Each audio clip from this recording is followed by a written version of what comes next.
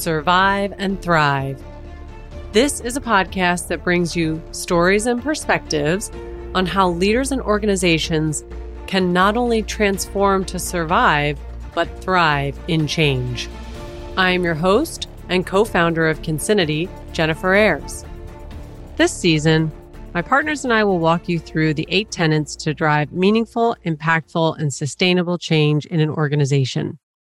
We'll explore each of these tenets at a high level over 8 weeks, and then we'll take a deeper dive into each one to really understand why it's important and how to put some of these principles into practice. We'll share some of our own personal experiences from the hundreds of clients we've helped and invite other professionals to share their stories on what has worked, what hasn't worked, and bring some perspectives to the discussion. In summary, I want to highlight our 8 tenets again. Those are 1, the case for change, which is all about getting clear on the why. 2, knowing your audience. This is a topic that explores how to identify impacted stakeholders and understand the influencers in your organization and think about what they should care about and why you should care. 3 is around messaging matters. This topic explores how you develop key messages and themes that support your case for change. 4 is bracing for impact. This topic is really about identifying and mitigating risks to your business as you navigate change. 5 is around charting the course, and this topic is all about the importance of having a solid change plan. 6 is around readiness metrics. This topic explores why it's important to have metrics to track your progress. 7 is around making it stick. This topic explores how to create an organization adapted for change. And 8, our 8th tenet, is recognize, reward, repeat. And this topic is one of my favorite topics, and hence why I have brought back one of my favorite colleagues, Steve Van Valen, to explore why it's important and imperative, really, that you recognize people through the journey, through the change, that you reward them for the behaviors that you want to see, that are in alignment with the culture you want to embrace, and you keep it up regularly. For all of the listeners that have been participating since our first season, you will recognize Steve Van Valen's name. I'm thrilled to have him back for our second season. Steve is currently the founder and CEO of Culturology, and I have had the privilege of working with Steve now for, Steve, I feel like it's been years, but maybe it's only been less than a year. I just value so much of his insights on what he brings to the table on not just high level strategy, but really ground level tactics to help an organization foster a high performance culture. So with that, I'm going to let Steve provide a little bit of background on himself, and we'll jump in with some questions right after that. So Steve, thank you for joining me today. Hey, my pleasure, Jennifer. Thanks for, it's great to be on Survive and Thrive. So really appreciate the opportunity. So just real quick background. So founder of Culturology. I work with leaders who really believe that their people can be their most strategic difference maker in their success, their most competitive opportunity to separate themselves from the competition. So essentially what we're doing is we're unlocking people's ability within the culture to be at their very best. And so the idea of change or survive and thrive is core to everything we do. I'm really looking forward to exploring this topic with you. Thanks, Steve. So before we kind of dive in more specifically on the importance of recognition and reward, I would love to hear just some of your general thoughts about leading an organization through change. Maybe you could even describe an experience where you went through a change and it was positive. Yeah, I think the one thing that sometimes leaders get trapped into is they get caught in the weeds. They get so far down into the details of what the change entails that they forget to pop up and go to 30,000, which is really looking at how this change impacts the strategic imperatives of the company, for example. In other words, talking about the big why picture, which is part of your methodology, but how does this change really impact our brand? How does it impact the impression that we're making with customers? Like, what difference will this make in terms of our long-term success as an organization. And being able to sort of share that big picture why with people is really key. And even if you're a team leader, and maybe it doesn't have to be connected to the gigantic strategic imperatives of the company, but how would it impact the team? What sort of things do you have as your vision for where this team can go, how the team can operate, the impression that your team has within the organization? We all want to be looked at as high performers. Can you show people through the change how it would impact those things? And so in my own experience of seeing how this worked at QVC when I helped lead the culture at QVC was we always looked at our culture change, for example, in light of how this would impact us as a brand. Connecting something as sort of squishy or hard to touch or feel as culture, connecting that to being a strategic imperative for how it was going to impact the QVC brand, I think made all the difference in that change being able to be actualized and then implemented and integrated in all the things that we did there. So we always made sure we connected it to the bigger picture when we were going through culture change. Great points. Maybe you might have an example where you went through a change or even maybe were called in to help with some kind of business transformation where the experience wasn't so positive. Any insights there that you care to share? Or maybe you have forgotten them because you only remember positive things. Yeah, we tend to repress those other ones, right? Right. Yeah, I mean, let's face it, no one initially reacts to change positively. It's always what's wrong with it. So that's our natural knee-jerk reaction, myself included. I mean, I think of myself as a glass half full, maybe overflowing, positive, optimistic person. And yet, I have to reflect on my own sort of reaction to when something new or different comes about.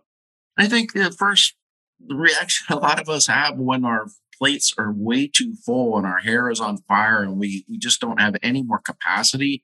When we are faced with this new change, we go, oh my gosh, this is more work. How am I going to deal with this? It's all about me at first, right? But then how are we going to take this on?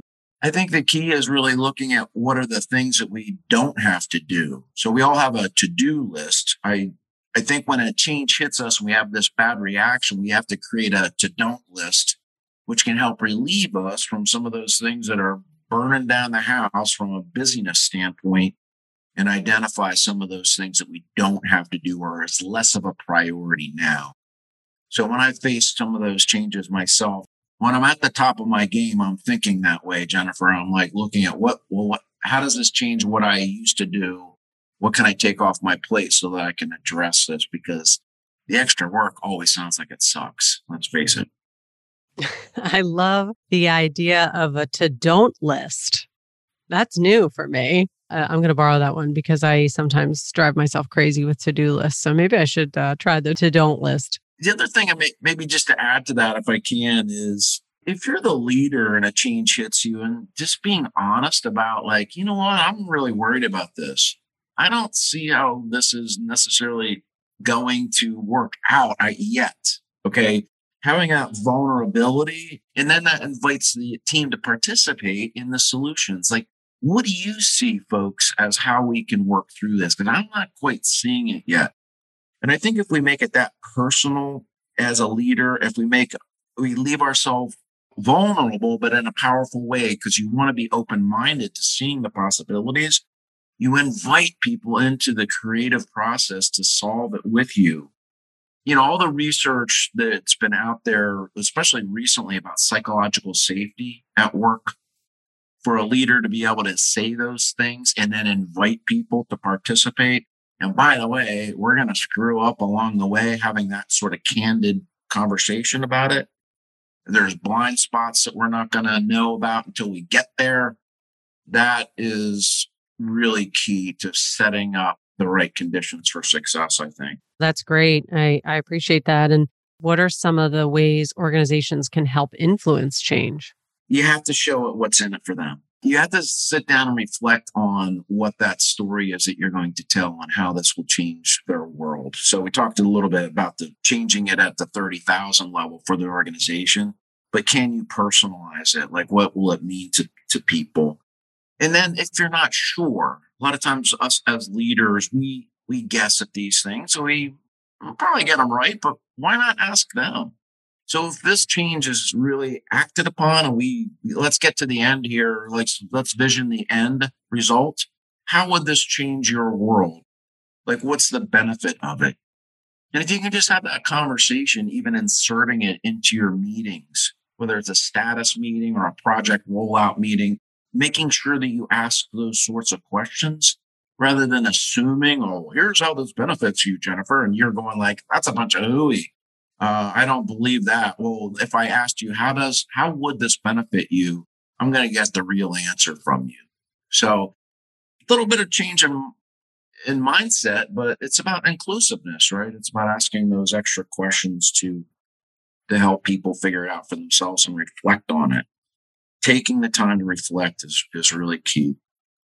I think that's so important what you just shared with our listeners and goes along with the first point in this tenet, which is recognize. So I have seen it myself all too often.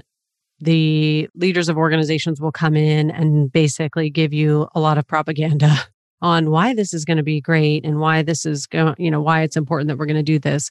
But perhaps they've not necessarily taken the time or have had the opportunity to, or even had the knowledge that it is very beneficial to take the time to identify some of those individuals and groups that are impacted and invite them to participate in sharing what this means for them in terms of impacts and how they believe it will impact them. Because often there can be great positives out of change. But as you shared in the beginning, by nature, we are wired in such a way to do things habitually, and it is uncomfortable when change occurs. And sometimes it ends up for the better, but we all tend to have that knee-jerk reaction initially that something is changing and what do I now need to do about it?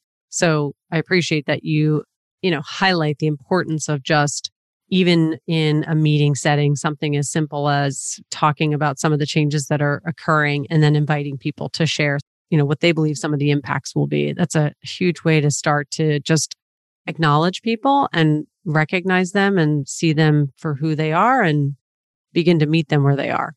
It's not a bad question too to ask people what would they anticipate keeping them up at night with regard to the change.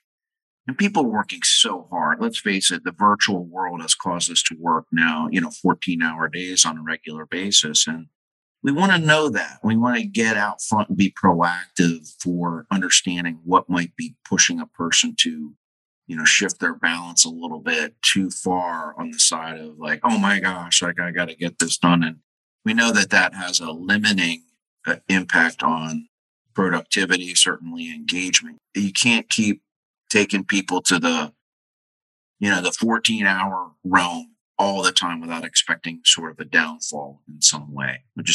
We have a defense mechanisms that says, I can't keep this up. So we don't want people to looking elsewhere, or we don't want them to drop off the table and be so defensive that they don't want to take accountability for new work. So that's really a variable here. Speaking of quote unquote, getting people to take on new work, we often get asked, how do you change the hearts and minds of a population that needs to embrace a new change? Yeah, I think some of the things that we talked about with, what's in it for them, connecting it to sort of the larger strategic imperatives, certainly. But I think giving them sort of confidence, this may not be the answer you would expect, perhaps, but giving people confidence that they can work through it. And I think the confidence, for example, understanding that a creative process is necessary to address the change because we have to be flexible, we have to be nimble, we have to be agile as the change is occurring to be able to address it properly, to really teach people, for example, how to brainstorm together. and literally get those rules inside our head for how we engage with other people and receiving ideas, shopping ideas, judging ideas, selecting ideas. Like there is a process to that, just like there is for accounting or, software design and development. There's a process to the creative process, and helping people understand how that works and feeling confident that they can work together as a team to work almost anything through. We had this mindset at QVC. There's nothing too big that we can't solve together. Like that was sort of this internal mantra that we had. And we kind of proved it out because we're going into unknown territory with what we were doing as an organization. I mean, nobody had done some of the things that we did before at QVC in terms of being an e-commerce business. And yet that attitude, that confidence helped us embrace it as we went along. We knew how to utilize the creative process. It's really interesting that you shared, almost a mantra or a rally cry, getting aligned behind something that the team felt that they could do better together than alone or as individuals. So it has me think about some of the experiences with various clients we've worked on when leaders have sort of come out into the people, so to speak, and just provided them a level of transparency around this is why we believe this is important, and this is what we know, and this is what we don't know. And this is where I think when you start to tap into people and ask them for their input, they can then start to be part of the fabric that creates the new change. And they start to embrace certain behaviors because you've shown them the trust and respect that as a leader, hey, I don't know everything, but here's what I know. Here's what I'm not sure of. What are your thoughts? What are your inputs? And it's not easy. I mean, you get a lot of resistance, and there's a lot of people that groan and moan, but still keeping them somehow engaged in conversation, it can surface some wins that a number of people can get behind. And then some of those folks that were sort of the naysayers in the beginning can actually turn around and become your influencers and start a grassroots movements in organizations. And we've seen that over and over and over again. Yeah, people embracing change, looking forward to it, realizing that if you're staying still, it's there's something wrong here. The one constant is change, right? So we have to expect it and have the tools and confidence to be able to address it as a team, for sure. One of the things, Jennifer, that people are doing that I have noticed that's highly effective is when they're in the midst of high change, they're increasing their communication frequency. In other words, all of us are familiar with the whole huddle concept, right? The best thing that's come out of high change is that people are huddling. They're standing up, not if they're in person, they're standing up, they're having a quick meeting. They're talking about what they need to do, and they set up the conditions for people to have wins, even in the morning frame or the afternoon frame, whenever that huddle is. Like, what do we need to do now, like between now and lunchtime? What do we need to do between lunchtime and when we hang things up at the end of the day? So they compress that time frame, and they have real specific communication, not micromanagement, but saying, what does done look like? I want to really identify what done looks like. And then people are naturally empowered to go after it. That's the difference between a micromanager saying, I'm going to manage every little step you do versus like saying, here's what done looks like. You figure out how to get there. I'm here to support you if you have questions along the way. If you picture a point on a paper, it's A, and then another point B. The straightest thing between those 2 points is a straight line. Well, it never works that way in business. It's more like a spiral. We want to identify what that B looks like. That's the clear goal. And then people will be empowered to get there through the creative means that they choose along the way. So I think that's key to it. And the huddles can help identify that B, even in a compressed time frame. I love that you bring up empowerment because especially coming out of the pandemic at a time where many of us can feel powerless, when organizations can help support their employees to feel some sense of empowerment, that they can take control and move towards the desired outcome. It's extremely powerful. And it's one of the things that is becoming very evident post-pandemic, or, maybe, I don't know how we even call this, but after the first crazy pandemic that we've experienced in at least my lifetime, empowerment is one of the 3 critical things employees need right now for the future of work. It's purpose, empowerment, and empathy. Thank you for sharing that. Yeah, I think empowerment confounds a lot of people. It sounds like, hey, go do whatever you feel like doing. I'll give you a lot of rope here. Go ahead and, take it. And it's not that. It's Dr. Teresa Amabile from Harvard Business School really identified this. There can be no question about how this works. If you identify what that goal end state looks like, then people will be empowered to get there. You have to do that part of it. So that's the one thing that when you talk about empowerment all the time, just letting people go loose like a bunch of cats running around in a room. But no, it's what is that goal? Being very exceedingly clear on that part of it. And that's what sets up the conditions for empowerment. I love that. And I actually am reflecting on one of the blogs that I wrote about, that there are really 3 steps to empower employees. And one of the first is very complementary to what you said: create an environment that encourages people to act for a greater good of their community. And community here being defined by those stakeholders who interact with the organization. So that could be employees, customers, partners, etc. But when people feel connected to their community, they will often take steps to protect and preserve it. And so when you empower people, you're not only motivating them, but you're inspiring them to act, and you're drawing upon a resiliency that's needed to move through change. And I said the second thing is, as it relates to empowerment, is to remove obstacles in making decisions. That's a big thing for people. As you said, when you show them what good looks like, let them make their own micro decisions to get there, and be supportive and trying to give them direction and guidance when they come and ask for that direction and guidance. I love that. Yeah, absolutely. Thinking of recognition and reward, I have had the opportunity of talking to you about ways to continue to motivate and reinforce the behaviors you ultimately want to see in an organization. Are there tactics that you've used to support an organization through change? Yeah, absolutely. So when we think of recognition or appreciation or rewards, typically we think of programs, right? We think of the grand poobah announcement in the atrium, and somebody steps forward and receives a plaque or a gift certificate or something like that. Great. Those are all awesome. But where I've seen the biggest lift, Jennifer, that really truly changes a culture from the inside out, is when the organic conversations happen of appreciation and recognition, the things that happen multiple times a day, not the grand poobah annual award, but it's the simple conversations. I know it kind of sounds cliche, but how do you change culture? One conversation at a time.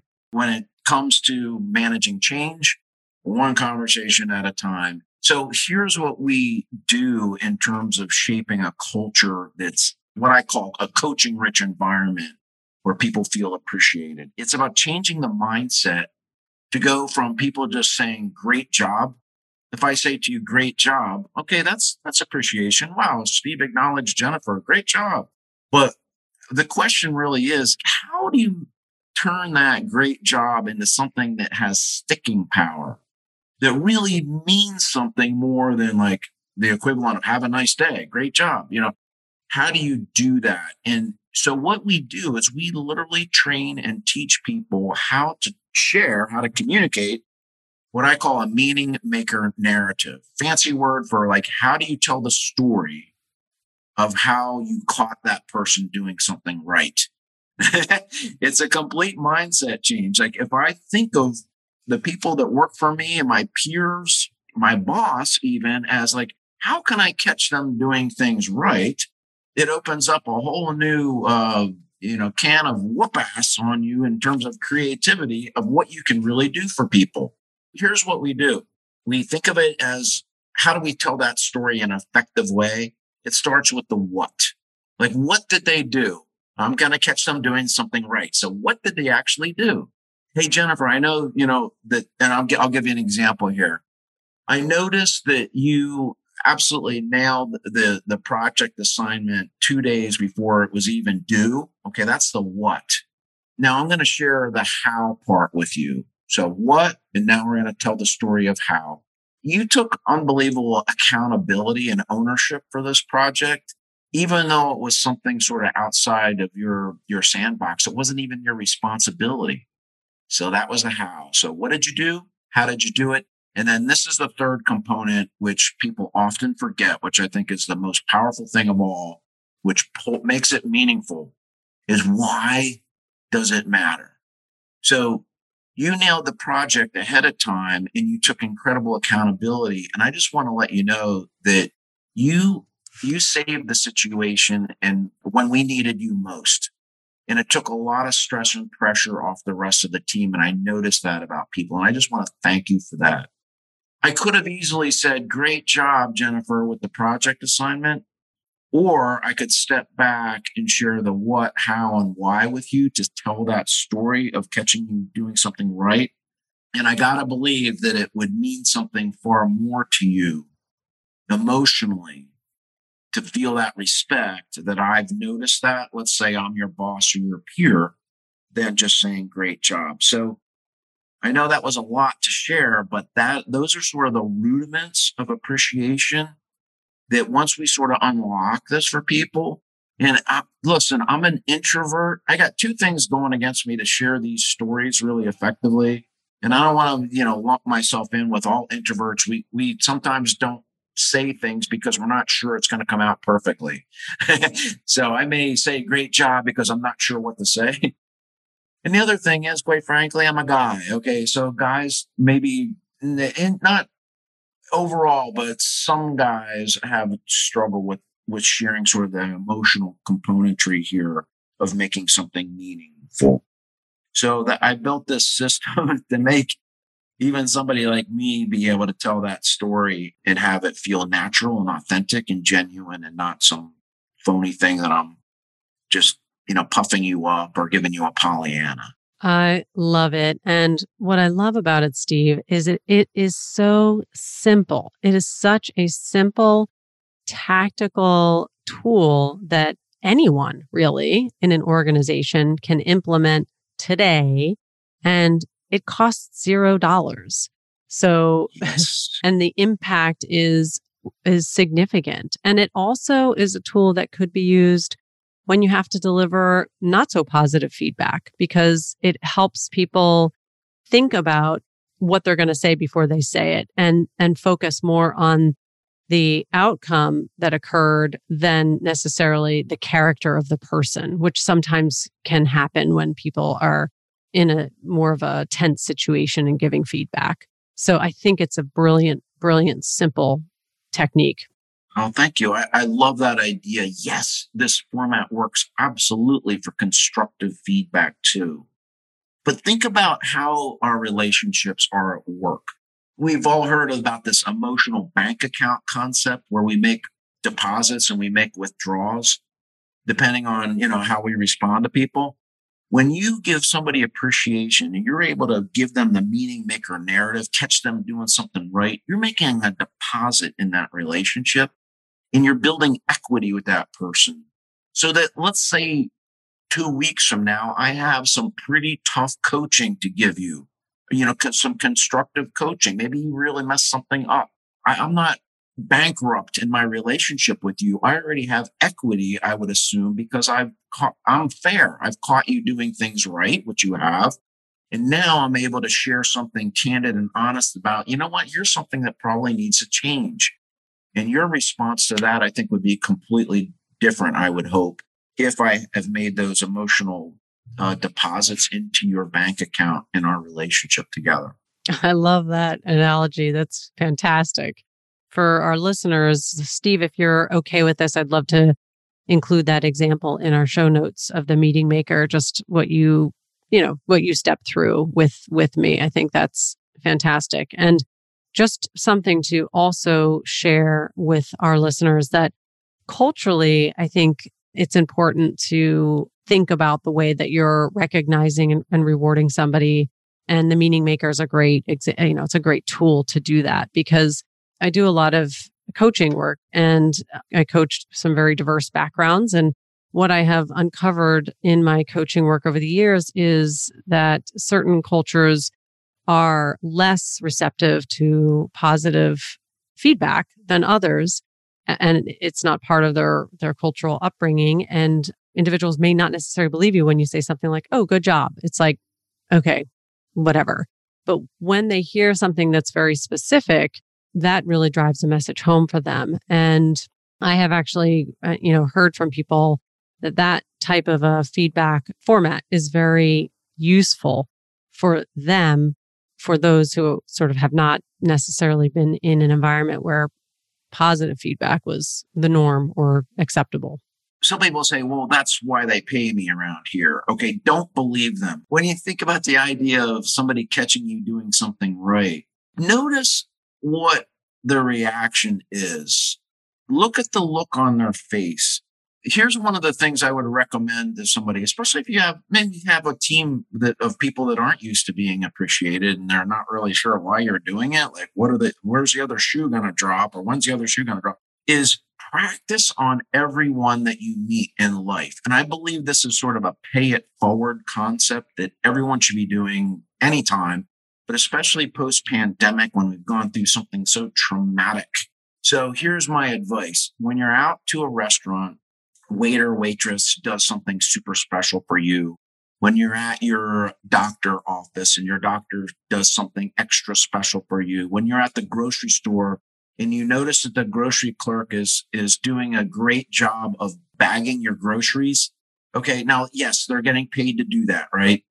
Catch them doing it right. Hey, by the way, I just wanted to say thank you for putting all the frozen foods together. It makes it so easy when I get home to put those away quickly, and it's 90 freaking degrees outside here, and that's really helpful. Thank you. Look at the reaction on their face, right? It's the idea, back to the idea, it's a mindset, catching people doing things right. And we should do it everywhere, and all the people that we encounter, whether we love them or we've just met them for the first time. Why not? What's the worst case scenario? They go, geez, like, stop kissing my you-know-what. No, they're never going to do that. It's just a wonderful thing. And the reinforcement, Jennifer, when you see the look on their face of like shock in a positive way, is the reinforcement that you need or I need to do this more often. So back to your original challenge, like if you have a team of people that are not used to it, be persistent, let them know that it's legit, and they'll start hopefully even reciprocating, that's the fun part. Then you've built this coaching rich environment when all of a sudden they start appreciating you. Now, that's not the ultimate reason why you want to do it, but it is a symptom of you have turned the corner and you've built this incredible coaching rich environment. So congratulations to you if you get there. That's great. And having actually just been the recipient of such a feedback form, by the way, not your feedback that you just provided me. Thank you very much. Although I'm sure that was just an illustration. But I just had somebody deliver feedback to me in this way. And it made my week. I was something simple, something small, and something that I didn't really notice. I think the other thing is we're all so busy. We go about our day-to-day lives. You're doing your job. You're not always aware of how and what you're doing impacts others. And if there's an opportunity that you discover that and you learn about that impact, it kind of gets you jazzed, gets you psyched. So you're welcome. And you know what? I don't need to make too much of a big deal out of this, but it can be a life-changing event for certain people. When I think about kids, for example, maybe that kid that has low self-esteem, and that third grade teacher who takes that little kid aside and says, you know what, you're doing a really great job with this. And, here's some things I noticed about that child, who's maybe in a bad place, sees their talent for the first time, can pursue that for the rest of their career. I had just a real quick story. I had in my first house, little tiny little driveway, I built this flower garden on the edge of the driveway, right? It was pretty nice. I didn't know what I was doing. I just bought a bunch of flowers and seeds and I put them in the air, watered them every day. The neighbors would always be like, wow, how'd you do that? This is great and beautiful. The real estate agent, when we sold our house, said, wow, this garden is phenomenal. I can't wait to see what you do at your next house. Life-changing for me. I ended up studying horticulture and learning all about it so I could sort of fulfill this, I don't know, this projection of my brilliance, which wasn't really brilliance, but because somebody appreciated it. Now I know every plant in the woods and, but it was really, I know that sounds strange, but it was from one compliment that said, I'm going to really go after this. Wow, that's powerful. So it can be life-changing for people, and especially for people who are really stressed out right now who need this desperately. We can change their world by something that, as you said, is absolutely 100% free. Besides things like the Meaning Maker, are there other suggestions or tools you've used to reinforce behavioral changes in an organization? Because these things can take time. And at the grassroots level, I think that's one of the best things that we could possibly do.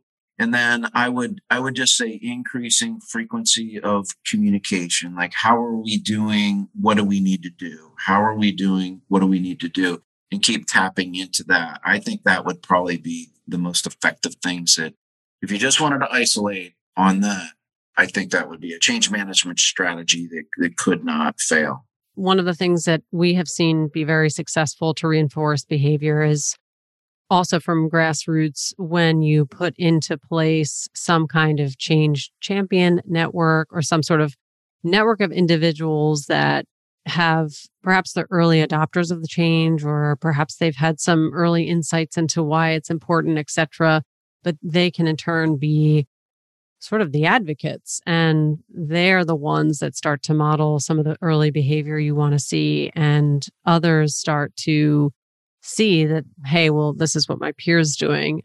Maybe I should be paying attention. So that is also, I think, a very important way to reinforce behavior on a longer term basis. Yeah, I would totally agree. I mean, one of the key factors in influencing without authority is what you'd call social proof. In other words, when I can look around and see that other people are doing it, then I go, oh, this is behavior that's accepted around here and rewarded around here. So that change leadership committee, or I call them internally the sneezers in a positive way. I know that's a disgusting term following COVID, but they're positively sneezing. In other words, they're viral with their attitude and their approach to work. And every company has them. They're, these sneezers, they're the best of your culture. They're the ones that are the early adapters. They're the ones that see the positivity and apply creativity to the work that they're doing, and are usually also highly accountable. These are the people that if a company lost them, they'd be like heartbroken. I can't believe Jennifer just put in a resignation notice. What are we going to do? I mean, she was totally a sneezer, right? So yes, that is a really good move.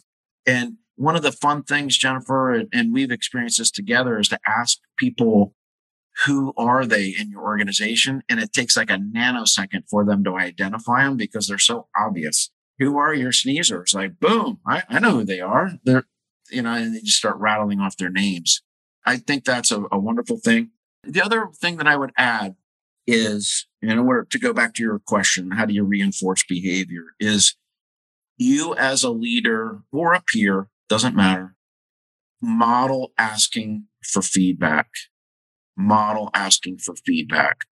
So if people are doing that, then they know, okay, first of all, feedback must be a good thing. My boss and my peers keep asking for it. I'm going to start asking for it. Well, now you have unlocked the opportunity to really improve, to really grow through the change, to really flex through the change and be agile by simply asking for feedback along the way. You've got to model it first, though. Great point. And you can use the Meaning Maker to ask for people to practice on you when you ask for feedback. Oh, that's great. Well, I just had one other question, because I know we're coming up to the end of our time here, and you and I could talk about this forever and ever.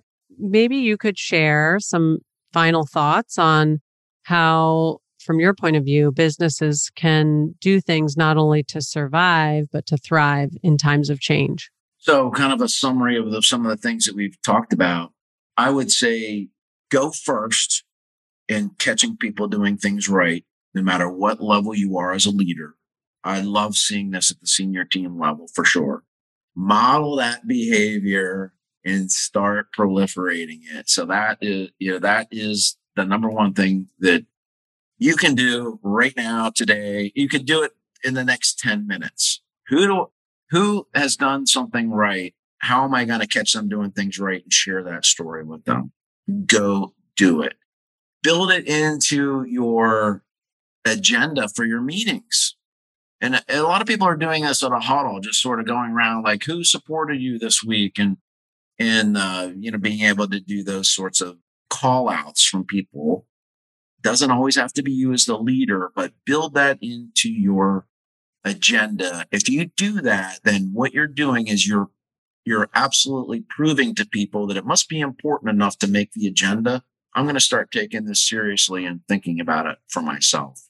And that reinforcing those awesome behaviors on the way they're, dealing with change or anything else are going to be the things that get called out there. I'm full of cliches today, but appreciation is the glue that holds teams together. Change tends to separate people. And what's the glue that holds people together? It's appreciation through those hard times. So I just think it helps galvanize the resolve of everybody to be able to address things together, cry together, whatever it is. It sets up your environment that those emotional attributes of working together that mean so much can be really highlighted, communicated, and accepted by people. That's great. Great. Well, thank you so much for joining me again, Steve. It's great to listen to your thoughts and ideas and metaphors and tips and tricks. So you're just a wealth of information. And I hope that our listeners have enjoyed hearing some of your ideas today. In fact, I don't hope, I know they do. So thanks again for coming out today.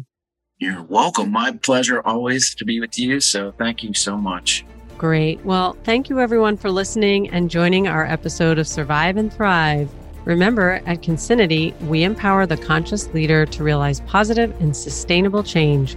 Until next time, don't just survive, thrive. Take care.